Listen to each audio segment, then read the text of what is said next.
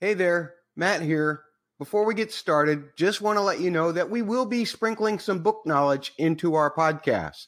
Don't worry, they will not spoil any aspect of the story. They're just more supplementary. However, if you're a person who absolutely hates book reader knowledge in your TV talk, then this podcast probably isn't for you. Also, we're sorry. Anyway, here's the podcast. Hope you enjoy.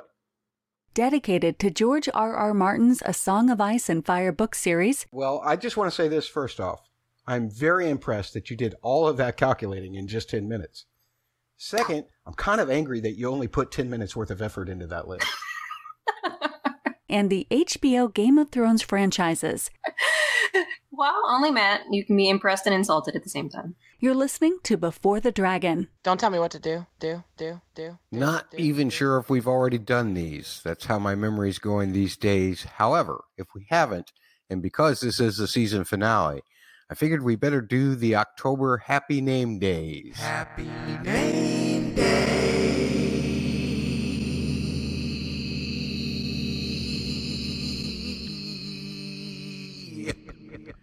Lena Headey, who played Cersei Lannister in Game of Thrones, was born on October 3rd. Charles Dance, who played Tywin Lannister in Game of Thrones, was born on October 10th. Nell Tiger Free, who played Myrcella Lannister, was born October 13th. Well, I guess technically she was a Baratheon. But yeah, October 13th to Nell Tiger Free. Emilia Clarke, on the day that the House of the Dragon finale, season 1 finale airs, gets her birthday, October 23rd. Happy birthday, Khaleesi. And Matt Smith, who plays Daemon Targaryen in our current show, born on October 28th, as was Gwendoline Christie, our beloved Brienne, born October 28th. Happy name days to all. Happy name day.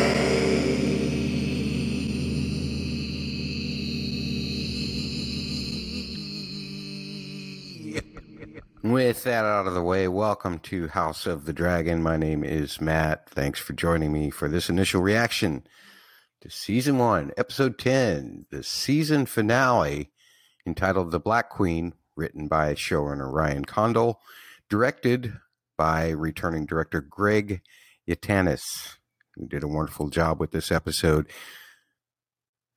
Ratings. Wow. This one's hard to rate simply because it's still a lot for me to take in.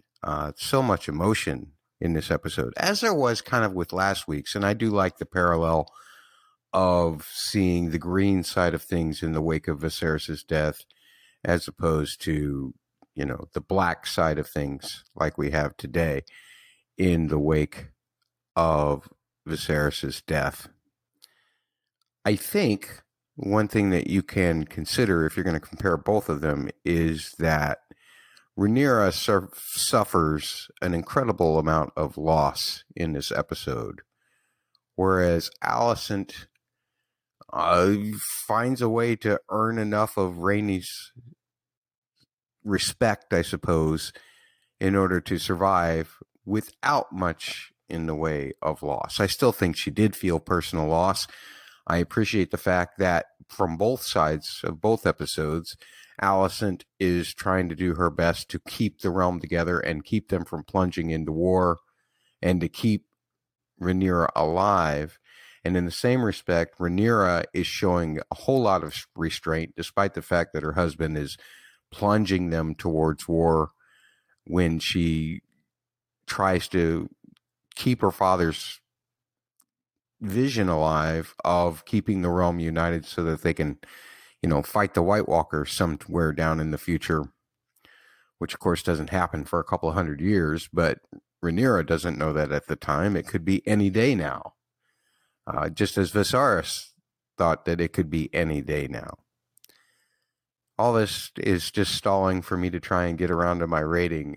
I think it's finally coming into focus. 9.3 is what I'm going to give this. Still probably not my favorite episode of the season. I think the most powerful episode of the season was probably episode 8. But it's still a very powerful episode. And I think the big headline here is Rhaenyra has suffered a heck of a lot of loss in this episode. And I think season 2 will be important to see how she responds to all of that loss. How does it change her? Does it change her? So it was a great way to end the season as far as I'm concerned. That's the kind of the emotional cliffhanger, so to speak, for the season. I really, really loved that approach, but it's still not my favorite episode of the season. So 9.3. I believe my highest was a 9.5. Maybe I gave one a little higher. I don't remember now, but definitely not the most powerful, but almost as powerful as episode 8. Let's talk about that headline with Rhaenyra. Obviously, this episode is completely focused on her and on Dragonstone, with the exception of the appearance of Otto and Alicent's message, so to speak. And I love how that did kind of strike her in a way for a moment. But think about everything that Rhaenyra goes through in this very short time span. Remember, she just now gets the message of her father dying. So she's lost her father. Both of her parents are gone. Then she has the premature labor and loses her baby, which would have been her 6th. That's awful. And the way that they focused on that, because here it is, she's learned that her crown has been usurped, that her father is dead, and now she loses this baby as well. The time that they took to show her with that happening to her, and to, I guess, show how she's not wanting to let go of that, because in that space, I feel like that Rhaenyra is still able to not look at all of the other things that's happening as a result of her father's death, but she's still hanging on to that family moment. And of course, she's just lost a baby. She's horrified by that. So the way that they had her hold it for such a long time and then personally wrap it for the cremation was very, very powerful. And yet she is in her father's memory, and because she knows, because of this prophecy, it's so important, she's getting pushed and pulled, much the same way that Alicent was getting pushed and pulled. She's getting pushed and pulled to go to war. It's time to end this. It's time to end the usurpers. People were even, like Daemon was like talking to Rhaenys, saying, you had an opportunity to end this. I'll get more on Rhaenys in a minute. But anyway, everybody's pushing for war. Daemon is obviously the kind of person who is very good at this kind of preparation for things, even though, he didn't do a whole lot of good in the Stepstones the first time around until he finally just lured the prince out. But nonetheless, she's got all of this going on. And then she also has to face the fact that her sons with Harwin Strong, are now men, that they have grown up to the place where they have to play a role in this. And this is where everything that was kind of internal, anything about what will I do once I take the throne or everything, I still have my family, I still have all of this. Now it suddenly becomes external. It's and out of her control.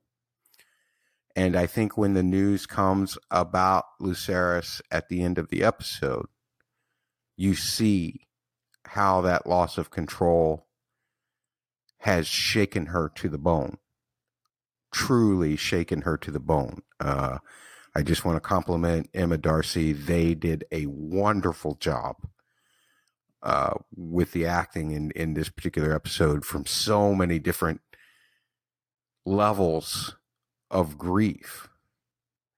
And even the relief of when she and Damon are cremating their stillborn, unborn child, that when Eric comes and presents the crown, well, she's having to face the whole reality of her father being dead, and she's having to face the reality of the responsibility that Alicent has now usurped her with her own son.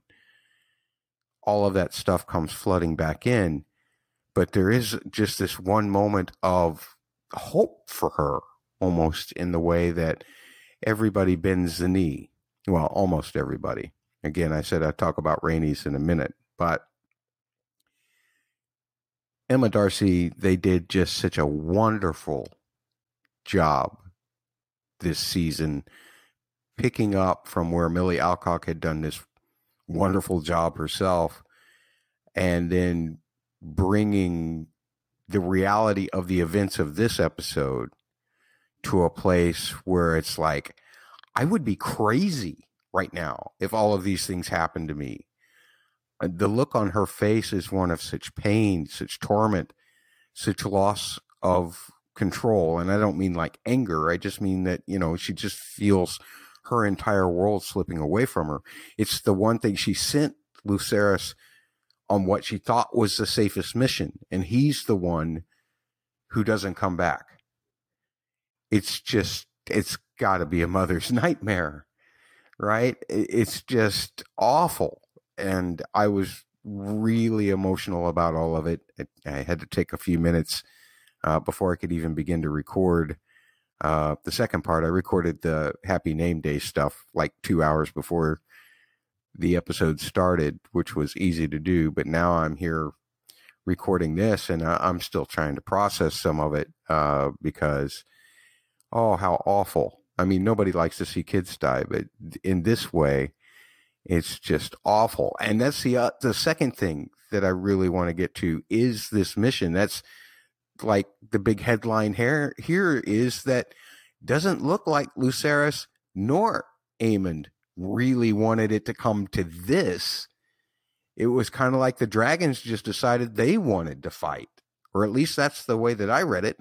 When Arrax comes down out of the sky and showers the fire on Vhagar, then it seems to me that Lucerys is actually telling him, no, you need to obey me. And so it seems like Arrax is doing what it wants to do on its own. And then, of course, Vhagar isn't going to listen to Aemond anymore. Vhagar's been around the block a few times and goes and takes care of this business. Now, ultimately, you have to say this is the fault of Aemond. Whether he made the command for Vhagar to do that or not, it doesn't matter. If he wouldn't have started off by stalking Lucerys as he was trying to leave, then probably none of this happens, right? Well, absolutely none of this happens if Aemond doesn't start by chasing him in the first place. I understand Aemond's need to remind people of what happened to him. But at the same time, it's hypocritical in the fact that he dismissed it as a good trade-off when it first happened. But he still carried that grudge around, which I suppose someone would, but to so publicly display it in front of Boros Baratheon, who can't even read, evidently, which was a wonderful little nugget for them to put in. I love that. It just makes it even more, and he's more caring about, what's in it for him, as I would imagine most lords would be. But the fact that Aemond does this and continues this pursuit of Lucerys is what obviously causes the war. Directly, is he responsible? Indirectly, definitely. Directly, it seems to me like the dragons were. And it seems to me that Lucerys didn't have any more control over Arrax than Aemond did over Vhagar either. because it just feels like the dragons, like Eric's was just like, I'm tired of running from you. I'm going to just put a little flame in your eye and hope that you go away. Well, that's not going to work with Vhagar, and Vhagar just snapped him in half. The visuals for the dragon stuff, for the dragons flying and everything, was okay. Was not bad. I wasn't blown away by it. There are some things that I thought looked a little wanky, especially with Lucerys landing at Storm's End at the first part of that whole sequence. That was the part that I felt looked a little more wanky. Some of the stuff with them chasing each other and Vhagar in the background, I mean, I can't really judge. One thing that I will say is I'm not really taking any points off for CGI or anything, but it was easier to do some of the flight chase in the storm, even though the storm probably causes its own kind of CGI matting and all of that problems. But everything looked better when it was darker. When they got up into the sunlight, everything still seemed pretty consistent with the way that it did in the storm. So I was very pleased by that. But Lucerys, poor guy, and no, he shouldn't have in the first place did what he did with the dagger to Aemon's eye, So how are you going to look at this? You're going to look at this, well, really, Lucerys started it years before? Or are you going to look at it like Aemon started this by chasing after him? Or are you going to look at it like, well, neither of them had any business doing there, and the dragons decided that they were going to do what they wanted to do on their own, which is kind of the way that I'm looking at it, except I will say that, if Aemon had not decided to pursue Lucerys and torment him a little bit, it's that last little vestige of him still carrying that kind of childish kind of notion about him, and obviously still carrying a grudge, even though he says that he shouldn't. So that makes his implication in it obviously more upfront than anything that Lucerys did. Although Lucerys shouldn't have did what he did with the dagger back when, but he was scared and he didn't know. I think that was more an accident. It wasn't intentional to take his eye out. But I just loved all of this, and I love the way that this show is taking into account that, no matter what, whether Targaryens are closer to gods or not, once you bring, and it was even a kind of thematic throughout the episode, once you bring dragons into the mix, it's a whole different story than if it's just people fighting or people being political or whatever. This is where this show is going to excel over Game of Thrones, because we can still have and have had throughout this first season some political intrigue, but at the same time, we are going to get the full all out, dragon stuff. And I think that we're going to see how little power, just as Viserys did at the beginning of the season, is almost as if it was reminding of us of this scene that was going to happen, or foreshadowing for us of this scene that was going to happen to Lucerys and Aemon and Vhagar and Eryx, that, we don't really control these dragons. And that was a perfect exemplification, this first dragon battle right here. So loved all of that. Do want to talk about Rhaenys, obviously. I thought that the whole scene with Arik bringing the crown and everybody bowing was great, but I did notice that Rhaenys did not bow. She was the only one in that whole group that continued to stand. And I loved how her allegiances were to herself and to Driftmark and to Lord Corlys, up until the point that Rhaenyra earned her respect. Remember, earlier in this season, Rhaenys thought that Rhaenyra was foolish to think of herself as the heir to the throne. She thought that Rhaenyra didn't understand the lessons that she had learned in the Council of 101. And I think, quite frankly, resented her for it. On top of that, she still believes that Rhaenyra is responsible for her son's death, and that Rhaenyra's husband is responsible for Laena's death in a way through that whole birth and everything. So she has no reason to love the Blacks at all. Yet, as Rhaenyra continues to say, wait a minute, we don't want war. We don't want war yet, being much like her own father. As Rhaenys sees this, the respect builds and builds and builds to the point to where when Corlys is brought to Dragonstone and she just gets to,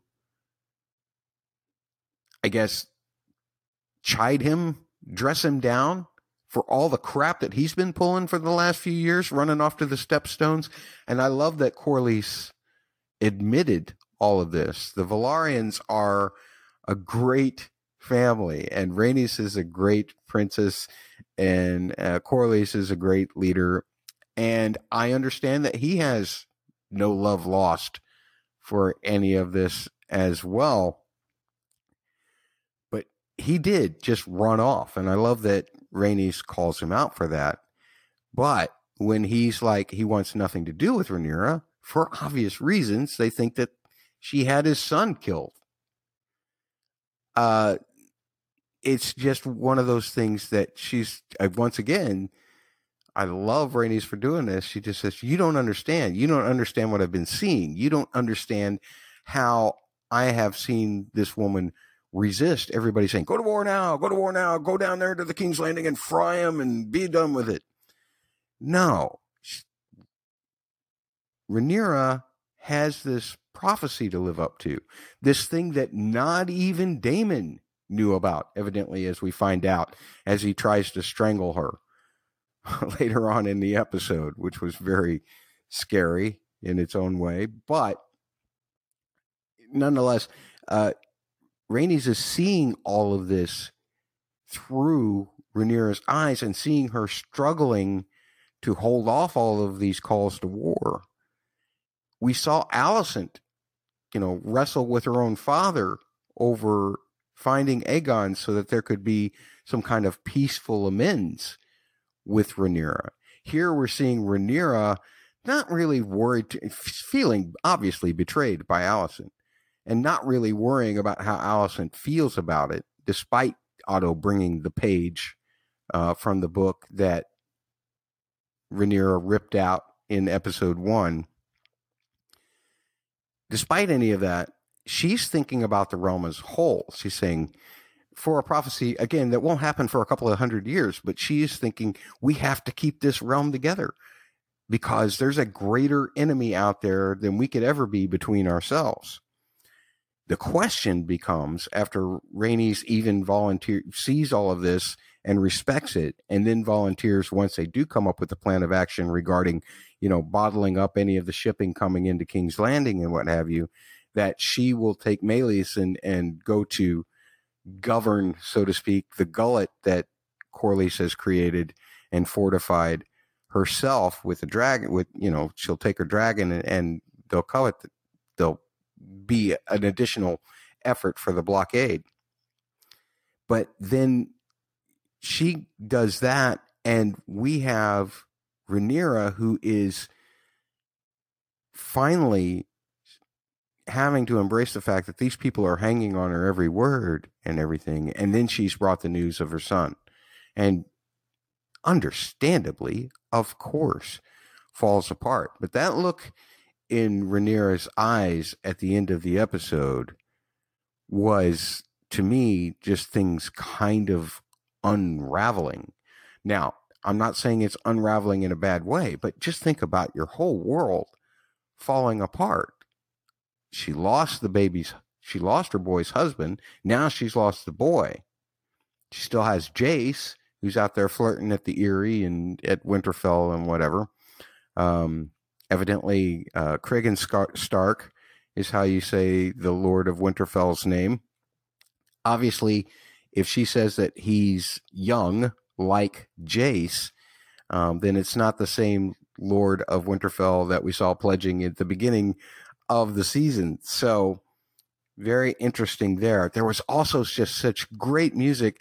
But before I want to get to that, I do want to talk about Daemon. I mean, he's doing all of this Council of War stuff. Some of it while Rhaenyra is in labor, and his trying to distance himself from that kind of pain is something I feel we should note. It definitely feels like part of him is recognizing that this has to be done, which I think we can respect. But I think also a criticism you can have for Daemon is his inability to recognize that Rhaenyra needs him right now, and he won't do anything about it. Now he does come to a great moment where he takes the crown from Sir Eric and places it on Rhaenyra's head, and it's the first bow and all of that. It's the one moment of hope that I feel like Rhaenyra has in the whole episode. And I loved Eric bringing that particular crown to Rhaenyra. And that whole scene, it was very well orchestrated by Ramin as well. Lots of great music in this episode. It's going to be hard for me to narrow it down. We will have our whole panel back this week, by the way. So I'll try and shorten the music. I think I had 25 minutes last week. I'll try and shorten that down a little bit this week. But yeah, it was just amazing, all of this stuff. And go back to Daemon here, as I just used amazing, all this stuff to try and stall here. But then the whole bit with the dragons. Now, we had a dragon count, so to speak, which I'm sure that my panelists will pay a lot more attention to than I did, because I'm not as into dragons as the rest of the panel. It's just one of those things. It's like, yeah, they're there. Yeah, we've now seen how awful having dragons can be. I'm more like the Viserys. They just smell and they can do nothing for the realm, and they won't listen to us. That's the way I feel about dragons. But I'm sure that sounds like blasphemy to many of my listeners who are all about the dragons and the dragon counts. I'll leave that to the panel to discuss in our podcast later this week. And we will discuss it. Don't get me wrong. We will discuss it. But I did find fascinating the whole culture of him trying to, I don't know, tame a strange dragon. I don't know which dragon this was that he was singing to, but I loved that whole interaction. I thought that was beautiful. And of course, Daemon is doing all of this because he's thinking we're going to need more dragons. He's still thinking about it from a war prospect. But is this a wild dragon, so to speak, on Dragonstone? Were some of those mentioned earlier in the season? I don't know. Have some of them been mentioned in the books? Possibly. I won't say one way or the other. I try to make these initial reactions as book-friendly as book-free, TV-only friendly as possible. So I have no idea what the name of this particular dragon was or why it had to be approached like this. But the only thing I can think of is that if Daemon is having to do all of this stuff to begin to gain this dragon's trust, maybe, then perhaps it's because this dragon has never had a rider before, at very least, whether it is a kind of a wild dragon or whether it's just a dragon that nobody has claimed yet. Not sure, but that was wonderful. There were also like 3 dragons taking off from Dragonstone at one point. Was one of them supposed to be Rhaenys on Meleys? I don't know. I know that Jace and Luke had their missions, but I didn't think anybody else had a dragon mission other than Rhaenys, so I'm assuming that was Rhaenys taking off on Meleys. All of this stuff was just wonderful. As I again stall, lots of music stuff in it, just wonderful stuff that really amped up the emotion of it. I mean, I'm not going to sit here and say that I was totally unemotional about this episode. I was very emotional during the course of this episode, but I wasn't nearly as emotional as I was in episode 8. And part of it is the fact that Ramin's score did its job here, but it just wasn't, to me, some of it wasn't as big of a moment. That very last scene was a huge moment, and the score really did stuff for me. And just thinking about poor Rhaenyra trying to, get her brain around the fact that she had sent her son to his death, and what kind of psychological damage knowledge like that could do, the trauma that can do to her. It was just an amazing portrayal, again, by Emma Darcy, and amazing music by Ramin. Didn't even know that Matt Smith was capable of singing. I'm assuming that wasn't ADR'd by somebody else, although it could have been. But he was a decent singer. He held pitch. So I'm all good with that.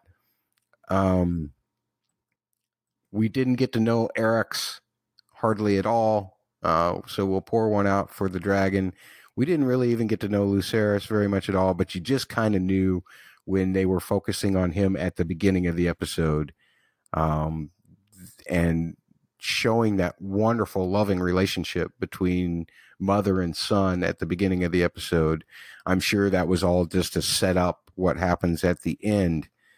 You just kind of, in retrospect, it's easy to see that they were setting it up, but you still kind of got this weird feeling. It's like, well, why are we starting on Luke? Right. So that's, really a good, I guess, symbolic storytelling in its own way. Not sure that I have a whole lot more to say. You probably will want to send in your thoughts to us. This is the last week to get your thoughts in. Be sure to get them in by Tuesday at 5 p.m. Pacific.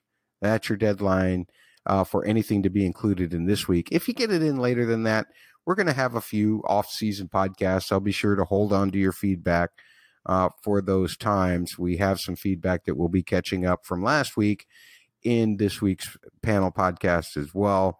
One thing that we do like for you to submit is your 3 words and your brothel mates.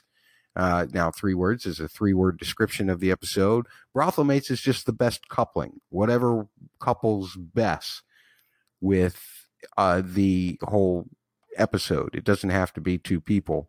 I'll give you mine for this week as examples, and then you can get yours into me again by Tuesday at 5 p.m. Pacific time, and we'll include it in the podcast later this week. My 3 words this time around: dragons acting irresponsibly. It was the dragons that did it, right? It wasn't Lucerys or Aemon. And once again, I will say Aemon is more at fault simply because he started the chase. He didn't have to do that. If he'd have just stayed on the ground, let Lucerys go back home with his tail between the legs, which he already was doing, then it would have been a lot. None of this would have happened. So it is still basically Aemon's fault, but he can't take responsibility for making the command, because he was trying to tell Vhagar, no, don't do this, no, even as Vhagar was biting Eryx in half. Ugh, horrible. And once again, Vhagar wouldn't have done what Vhagar did if it hadn't been for the fact that Eryx evidently said enough of this, because you could hear Lucerys saying, no, Eryx, no, obey me. You can hear all of that going on as Eryx is shooting a flame at Vhagar. So, dragons acting irresponsibly is my 3 words. Maybe I'll even learn how to say those 3 words at some point.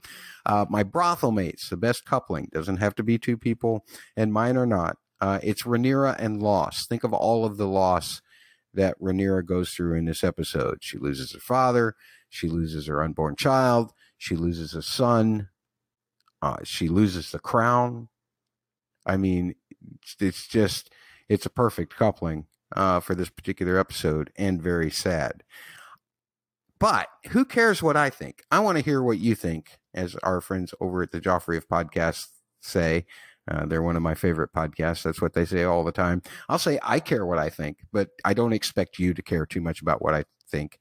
I do want to hear what you have to think. And so if you'll send me your 3 words or your brothel mates or your thoughts about this episode, I would love it. Please tweet to @B, 4, the Dragon Pod on Twitter. You can send emails to mattsaudioblog@gmail.com. That's MATTS audioblog, all strung together, @gmail.com.